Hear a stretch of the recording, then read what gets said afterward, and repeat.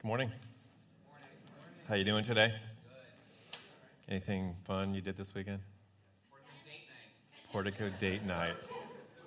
All right, that's enough of that. All right, we're going to keep moving. Hey, welcome to Portico Church, Arlington.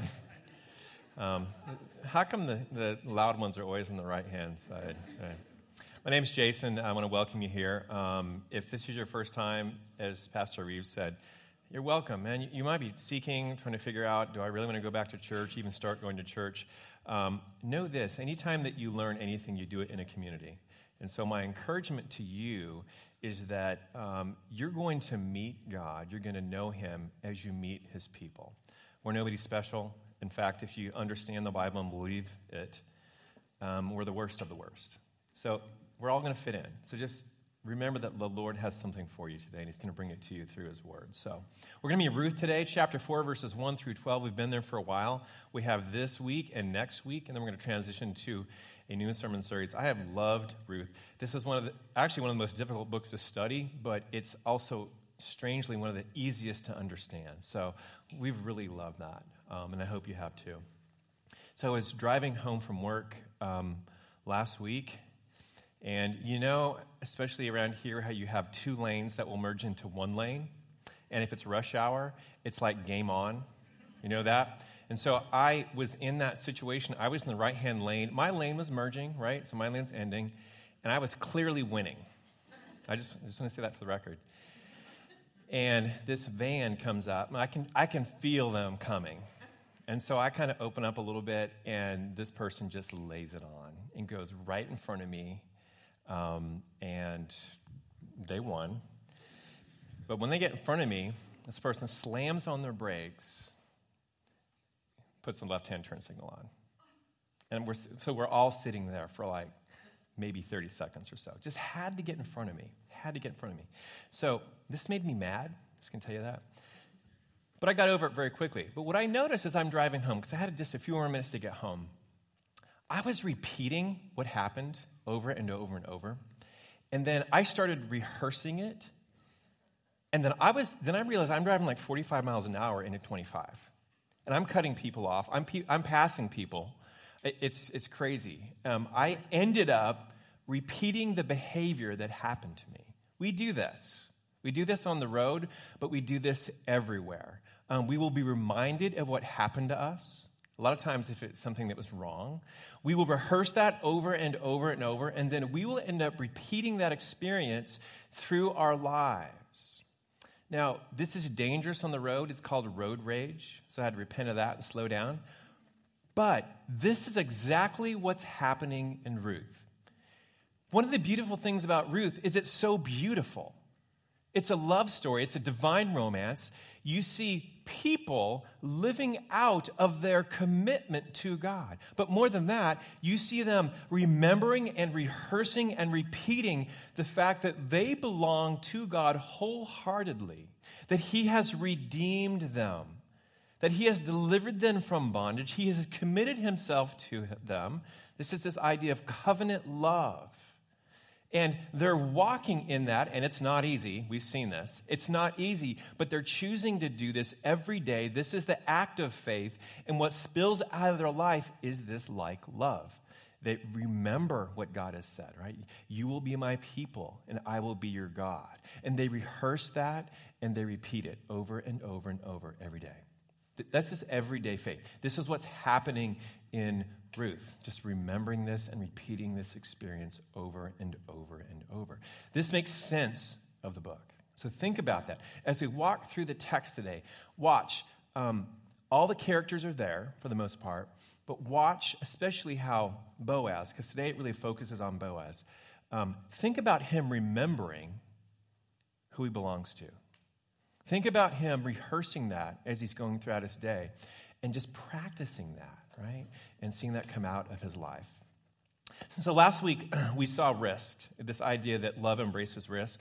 We saw that Naomi risked this, probably the greatest risk of all, not keeping your eyes on your own life, not living for yourself. And she took the risk of putting herself out there to help Ruth, although it was risky for everyone. Ruth risks the danger of the threshing floor where there's virtually no chance that things go well. and Boaz risks his future. He just gives it up, right? All of this is a response to the fact that they have been redeemed by God. So here we are today, jumping back into this narrative. We're in chapter 4. I'm going to read it to us all at one shot, verses 1 through 12. So watch this. Now Boaz had gone up to the gate. This is right after the threshing floor, the next morning. Boaz had gone up to the gate and sat down there, and behold, the Redeemer of whom Boaz had spoken came by. So Boaz said, "Turn aside, friend, sit down here." And he turned aside and sat down. And he took 10 men of the elders of the city and said, "Sit down here." So they sat down. Then he said to the Redeemer, "Naomi, who has come back from the country of Moab, is selling the parcel of land that belonged to our friend Elimelech, our relative Elimelech. So I thought I would tell you of it and say, buy it in the presence of those sitting here and in the presence of the elders of my people. If you will redeem it, redeem it. But if you will not, tell me that I may know, for there is no one beside you to redeem it, and I come after you." And he said, "I will redeem it." Then Boaz said, "The day you buy the field from the hand of Naomi, you also acquire Ruth the Moabite, the widow of the dead, in order to perpetuate the name of the dead in his inheritance." Then the Redeemer said, "I cannot redeem it for myself, lest I impair my own inheritance. Take my right of redemption yourself, for I cannot redeem it." Now this was the custom in former times in Israel concerning redeeming and exchanging. To confirm a transaction, the one drew off his sandal and gave it to the other, and this was the manner of attesting in Israel. So when the Redeemer said to Boaz, "Buy it for yourself," he drew off his sandal. Then Boaz said to the elders and all the people, "You are witnesses this day. I have bought from the hand of Naomi all that belonged to Elimelech and all that belonged to Chilion and Mahlon. Also Ruth the Moabite, the widow of Mahlon, I have bought to be my wife to perpetuate the name of the dead in his inheritance, that the name of the dead may not be cut off from among his brothers and from the gate of this native place. You are witnesses this day." Then all the people who were at the gate and the elders said, "We are witnesses." Watch this, transitions to God now. "May the Lord make the woman who is coming into your house like Rachel and Leah, who together built up the house of Israel. May you act worthily in Ephrathah and be renowned in Bethlehem. And may your house be like the house of Perez, whom Tamar bore to Judah, because of the offspring that the Lord will give you by this woman." Pray with me. Dear Heavenly Father, thank you so much. As we walk into your word every week, we come humbly. This is the product of your infinite mind. And this is you handing yourself to us. So our ask this morning is that you would open up our eyes, Lord, that we might behold the wondrous treasure that you had given us, Lord, in your word. So we commit this time to you, and we ask your blessing on it in the name of Jesus. Amen. Okay, if you're looking for the big idea, if you have your Ruth journal out, here it is. It's everyday faithfulness. Remember, it's not the creed that you say. It's not what you say that you believe. All that matters, but what you truly believe is going to come out of your life. Your convictions are turning into actions as you sit there right now. They always do. So this idea of everyday faithfulness, we want to see it, understand it. Everyday faithfulness, when we do it, it always reveals God's extraordinary works, always. Because we see the hand of God moving, always, always, always in Ruth. But how does he do that? He does it through the everyday actions, the everyday faithfulness of his people. So this everyday faithfulness, this acting in covenant loyalty, walking as though the Lord lives and loves you, when we do this, it reveals the hand of God in your life. A lot of times we struggle with this. We're like, is he sovereign or am I free? Which one? No, you're free only because God is sovereign. Well, I want to see his sovereignty or his providence in my life. Then walk in faith. That's where you see it. That's the only place that you see it. Yes, certainly there's times where you see something happen in the world or in your community of faith. You're like, oh, that's God. God's all over that. You hear testimony. But 95% of the time, it's in the mundane. It's everyday faithfulness that reveals God's extraordinary work. And so we want to look at how that works out today. There's three basic movements here. I'm going to walk through this to understand it. One is the everyday faithfulness of Boaz, right? We see that right up front. Secondly is this safe faithlessness of this friend, this Redeemer friend that he meets. And we finish up with really the people of God who have grown at this gate area, and they are proclaiming a prophetic blessing on both Ruth. This is crazy what they said. We'll unpack it, but they're praying or giving a prophetic blessing over Ruth and Boaz and all of Israel. It's igniting worship. This simple, everyday faithfulness. So let's walk through this. So if you remember, when we left our characters last week, there was grave danger, right? However, Boaz responded in covenant love to Ruth's proposal of marriage. And he's like, hold tight. They get up the next morning. He gives her grain, sends her back to her mother-in-law. This is the next morning. He walks up to Bethlehem. And he walks to the gate. Now, in the ancient Near East, cities were walled. Even the small villages, if they were going to last, they had a wall around them. And every city had a gate. And the gate was kind of like the town square. Here's why. Everybody comes in and out of the gate. If you want to see somebody or meet somebody, you're going to do it at the gate. Because regardless of where they live, if they're coming out to work or going back home, they're going to come through the gate. So these gates were fairly large, depending on the village.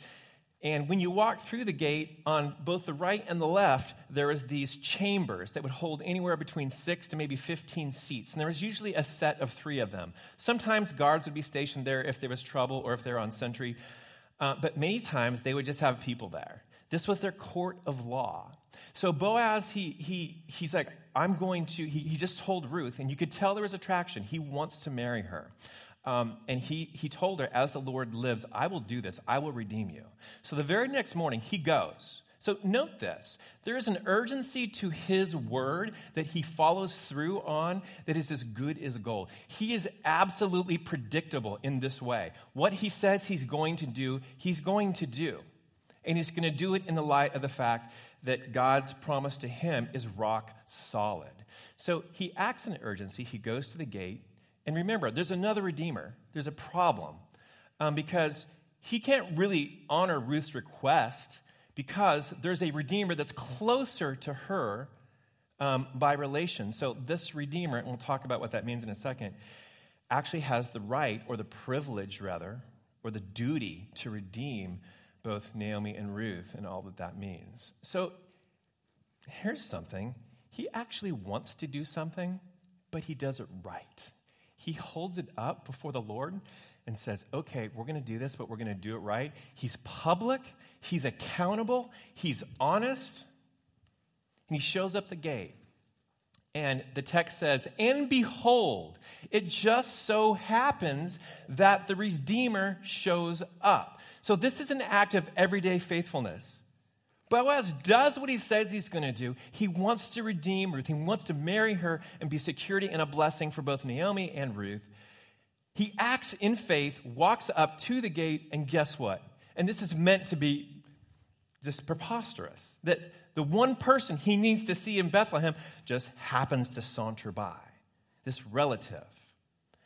So you see the hand of God at work. You see his extraordinary work working through just the everyday faithfulness. Now, there's something that he calls them which is a little misleading. He says, hey, friend, turn aside. In other words, stop what you're doing, come over here. I have something to we have some business to do. Now, he calls him friend, but in the Hebrew, it's different. I'm going to pronounce this like I know Italian, which I don't. It's Polani Amani. It sounds Italian to me. It's Hebrew. It's not a name. It's like saying, hey, bro. It's literally so-and-so. There's a reason. We'll get to it. He doesn't name him. He calls him, hey, so-and-so, turn aside, come over here. So note that. Hold that in your brain for just a second. He calls him in, and he basically establishes a court. He goes and he finds 10 elders, which is what you would need to have a judicial court of law in this village, right? And he's like, we need to do this. And he tells them the situation. Hey, listen, you know Naomi's back. She came back from Moab. She's got to unload some property. She needs a redeemer. Now, what does this mean? There's a couple, we don't exactly know. There's a couple things that could have happened. Maybe when Elimelech went to Moab, he sold some property, and she needs to get it back. She needs it redeemed. Or maybe she has the title to the property, and she's a widow, and they have nothing, so she needs to sell it.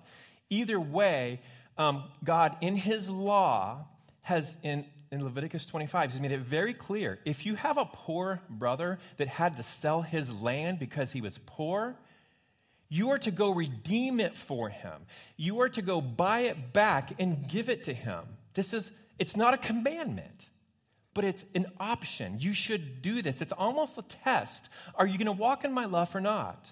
Are you going to walk in everyday faithfulness? Because if your brother, literally your brother, is destitute, you go as his redeemer, you go get it relative. You wipe clear his debt. You bring the land back into his family so he can use it. This just makes sense. So he brings this case up. Redeem the land for Naomi. And he puts his plans at risk. Now, if he was smart, he would have just said, I couldn't find him.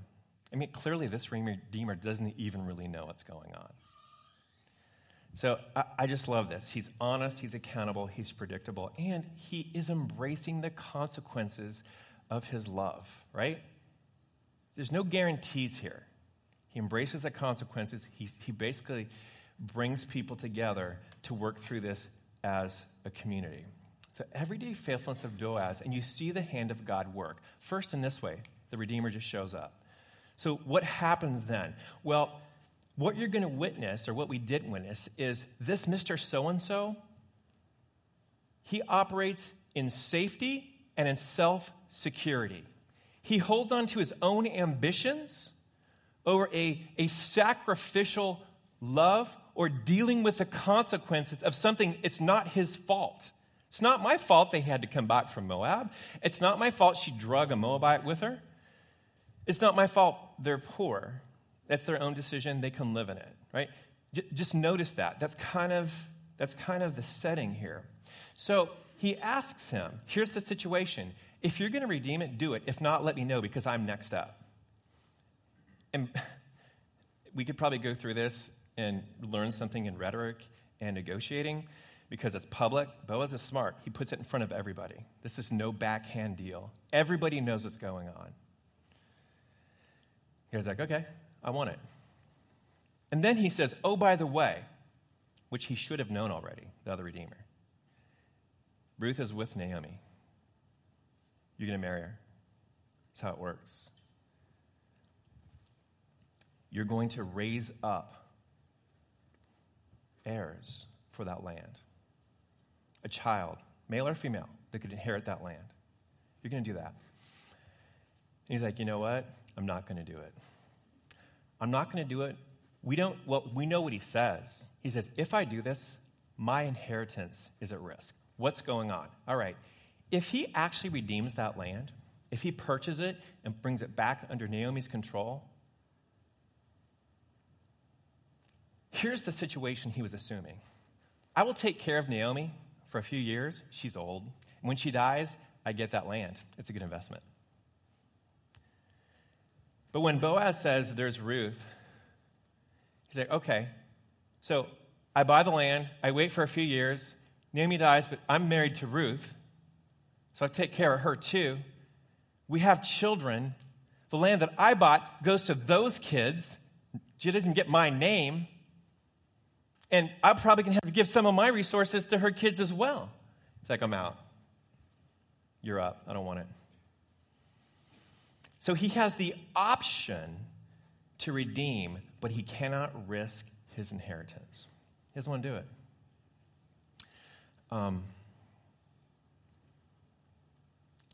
You see God's extraordinary work here. Man, Boaz is faithful. He's honest. He's open. He lets it known. He's public. God works. This guy rejects it, holds on to his own ambitions, refuses to be security the way God's law lines out, but God is working for Boaz here. Let me talk about redemption for a minute, because you're never going to be in a situation like this, right? We don't operate under this kind of law. Let me tell you what this feels like. This would be like if you were in a family that was wealthy. You're in the chips. You had money, a lot of it, and you're one of the kids, and you left the family for whatever reason, and you came back a couple decades later, and you found out from one of your brothers or sisters, Dad wrote you out of the will. Why? You just weren't around. Well, that's not fair. It's fair to me. You're gone. You have no more. You lose your inheritance. You basically, any kids you have or your family, completely change. You've been dispossessed, disinherited. Your name is out of the will. See, God had established the promised land to reestablish Eden, and he gave it to the tribes of Israel, and your name was on a section of that land, and you were attached to God's promise. So what Naomi and Ruth really knew was that if there was no heirs that were raised up, Elimelech's gone. He died in Moab, and there he stays. So this feels like being completely dispossessed from your family. So redemption is paying the cost of that, pulling you back, placing your name there. You're not cut off. You're an heir. That's really what it feels like. That's really what's going on. So then something strange happens. There's a little bit of narrative here. It says, in former days, this happened. Yes, well, what they're talking about is if this happened, and let's say that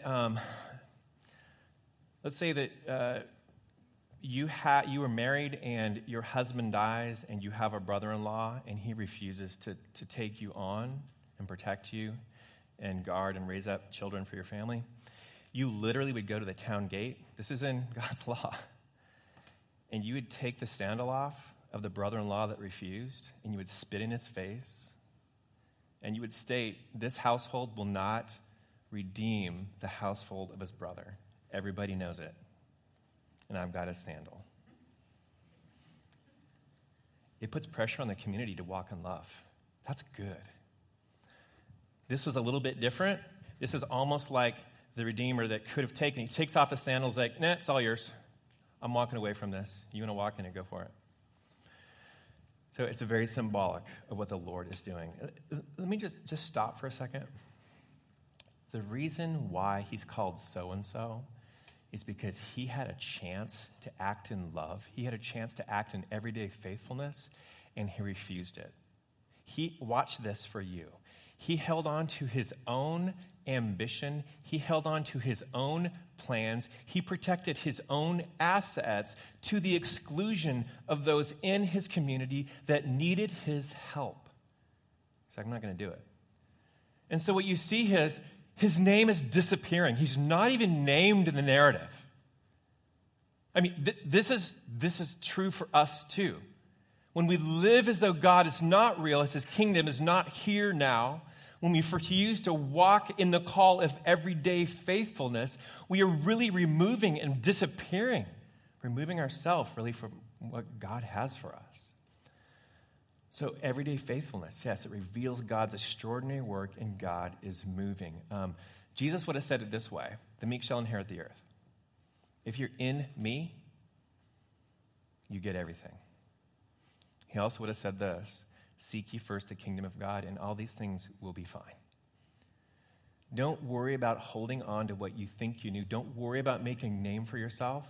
Worry about this: do you belong to me or not? If that's set, if you receive the grace that I have for you, you can give up everything else. You can walk in everyday faithfulness. You can actually give beyond your means. You can do things that requires great love and commitment and generosity, even to your own family, because you will never lose me. This is the idea. And you will find yourself paying the cost to bless people in the simplest ways. You will see your life as becoming a blessing. This is how I want to live. I want to be a blessing. I want to be a blessing. I want to use everything that I have to be a blessing. I want people to see God's love in this, and this is what Boaz is doing. So watch how this just absolutely unfreezes the people. Remember, this is the time of Judges. This is a very violent time in Israel's history. This is a time when they were not following God. And then you see the response of the people. Remember, they're witnessing. They say, yeah, we witnessed. We watched what happens. As the proceeding goes on, the crowd grows. It's not just Boaz and the Redeemer. It's not just the elders. There's other people of the city. They're like, hey, come over here. This is going down, right? Like there's a fight in the back of the schoolyard. And so everybody's gathered around, and they're like, what's going on? And they almost act as a chorus. They witness what Boaz does when he commits to take on and accept the proposal of marriage that Ruth gave him. And he wants to do this. And he receives it, and he makes a commitment in front of everybody. And listen to what they do. They give this prophetic blessing of God's people. First, they bless Ruth. I just got to read this to you again. Then all the people who were at the gate and the elders said, we are witnesses. We've seen this go down. May the Lord, notice, they're no longer saying, may you bless the woman. May the woman be blessed. They're witnessing. What are they witnessing? They're seeing the extraordinary work of God. They're seeing the hand of God unfold in the everyday faithfulness of both Naomi and Ruth and Boaz. And that ignites something when this covenant love, when this self-sacrificial love is working itself out in these three people, it ignites something in them. Like, I want that. I want to live in a world that works like that. It's God's kingdom. And they start just pronouncing this prophetic blessing. And it actually comes true. They didn't see it, but it did. May the Lord make the woman who is coming into your house like Rachel and Leah. Do you know where Rachel and Leah are? I mean, they had all the 12 tribes of Israel. Ruth is a Moabite. She's a nobody. She's 20-something. She's an intruder, to be honest with you. Moab always cursed Israel. Moab wanted Israel's stuff. She's an outsider, friend. And the people in Bethlehem are pronouncing a blessing on this woman that she would be like the matriarchs of Israel. Can you wrap your head around that for a minute? Is God's love and commitment to you so good that it changes how you love people that you do not understand?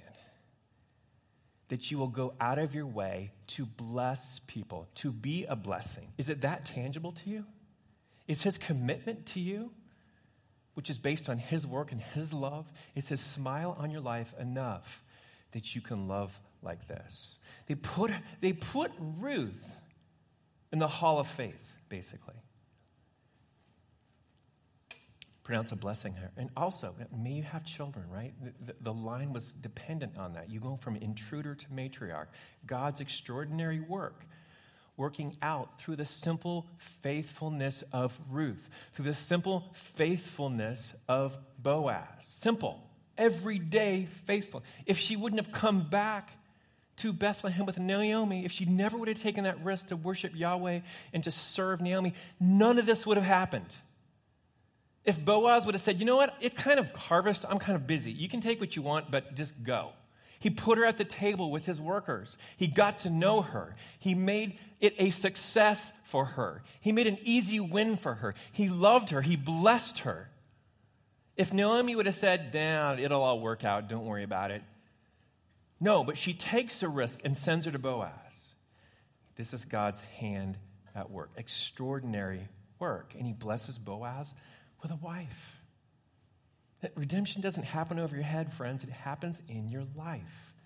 And Boaz, you know what he looks like? He looks like a good king. No, he's not. But you're getting the feeling that the way he's living is the way we want to live, and we need a leader like that. Israel needs a redeemer like that. God's extraordinary work coming at.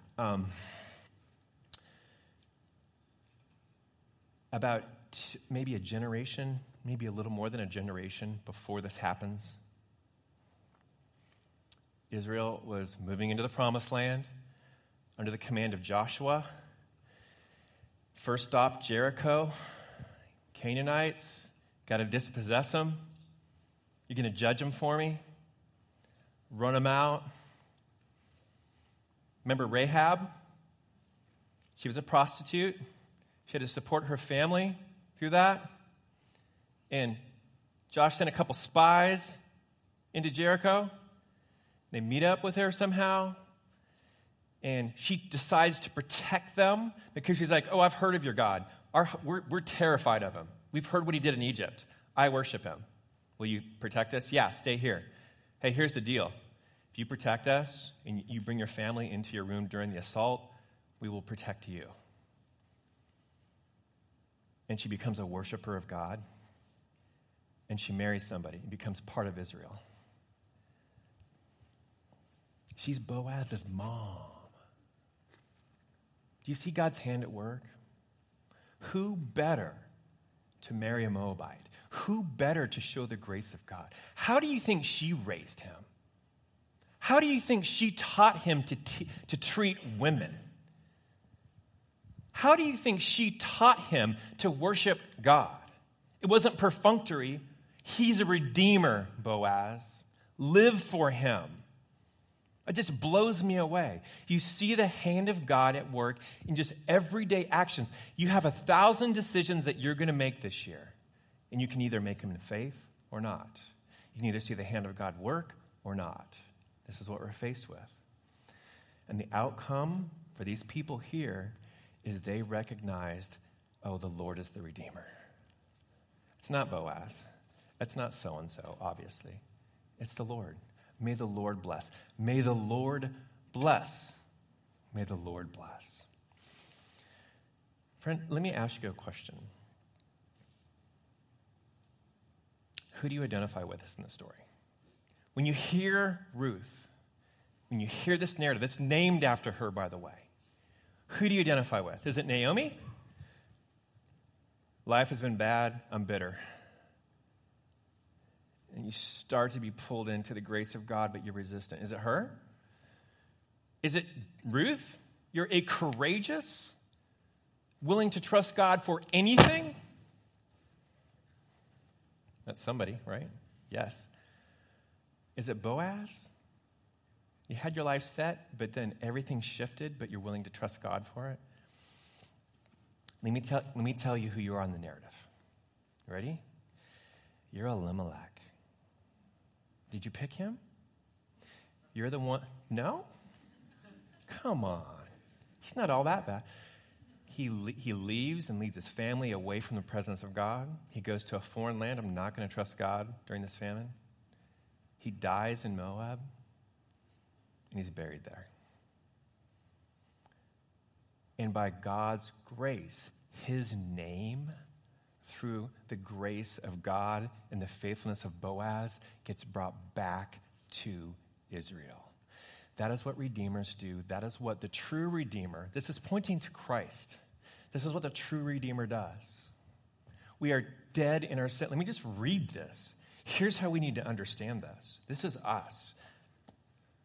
But God, being rich in mercy, because of the great love with which he loved us, that's you, even when we were dead in our trespasses, like Elimelech, buried in Moab, unable to do anything, made us alive together with Christ. By grace you have been saved and raised up with him and seated with him in the heavenly places in Christ Jesus, so that in the coming ages he might show the immeasurable riches of his grace and good grief. This is what a Redeemer does. This is what Christ has accomplished and is working right now in history all across the world. He is the Redeemer. He causes us to be born again in him. He redeems us. He wipes the debt of your sin. He gives you life. He causes you to be alive. So live. Walk in everyday faithfulness. This is what we're called to do. You will spend the rest of your life both remembering and rehearsing and repeating experiences This is the experience that you need to remember. This is it. I can't wait till next Sunday because of how this story resolves. It's going to blow your mind. This is what you need to rehearse, that you were dead and that you were made alive in Christ. Do not waste your life. Do not be a so-and-so. Do not let your name disappear from God's kingdom because you cannot let go of your own ambition and your own will. Submit your life to him. He's worth it. He's your Redeemer. He's the true husband of the church. He redeems all of us together, and we belong to him. If that's true of you, you have nothing to worry about and everything to gain. If that's not true of you, submit yourself to him right now. Let go of everything else that you think matters in your life and hold on to him. Hold on to him. And walk in everyday faithfulness, and you will see the hand of God work. This is our call. This is our call, church. Dear Heavenly Father, thank you so much for your goodness. Thank you that you are Redeemer, Jesus. Thank you that you are Redeemer. We worship you. Boaz died. Eventually, death disinherits everyone. Your death is not permanent. You rose. And you live. Redeem us, Lord. We submit ourselves to you. Redeem us. Let us walk in faithfulness. Let us respond to your covenant love and your commitment to us with loyalty and joy, God. Let us be your people. In the name of Jesus we pray. Amen.